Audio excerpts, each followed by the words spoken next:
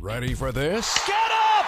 This? Get up! And this? Get out of here!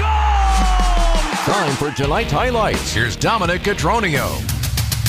All right, the final bill of the year between the Reds and the Brewers. 3 games starting off on Monday night in Milwaukee.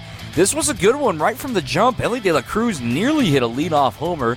Joey Wiemer timed up the leap perfectly and robbed a home run to get this series going. Then at the bottom of the first inning, the Brewers quickly got on the board. The right-hander deals again. Line to right center, a base hit.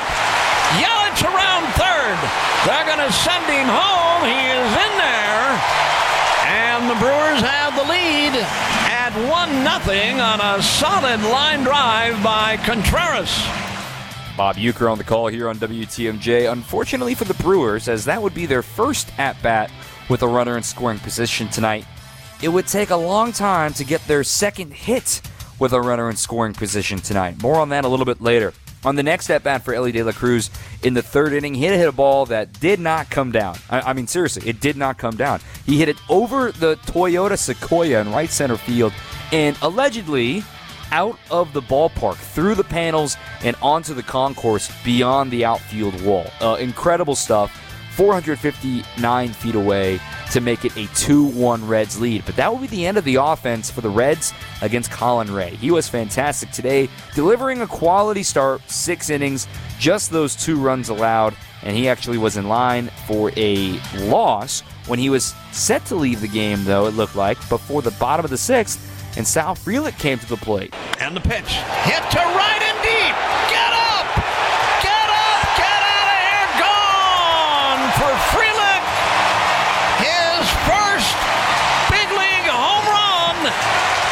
He ties the game at 2 apiece. That came with a 3-2 count. Let me blow your mind real quick. This is exactly what the hit collector does in his AAA career.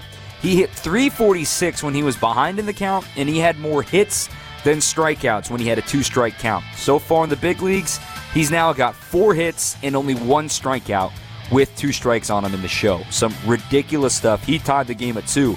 But remember what I said about runners in scoring position?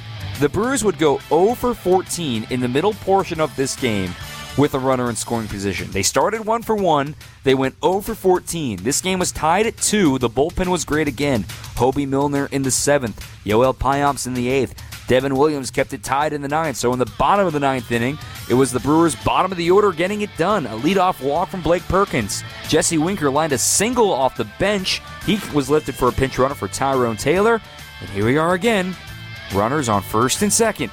And nobody out for Christian Yelich. Coming back. Yelich bounces one to right. It's a base hit. Perkins around third. Here he comes. He'll score. And the Brewers win. Bob Uecker's call as the Crew wins it. 4th walk-off victory of the season. It's Yelly's first walk-off hit since 2019. What a win. Back at it tomorrow with Corbin Burns on the mound, too, looking for a series win. We're going to wrap up the program right after this on WTMJ.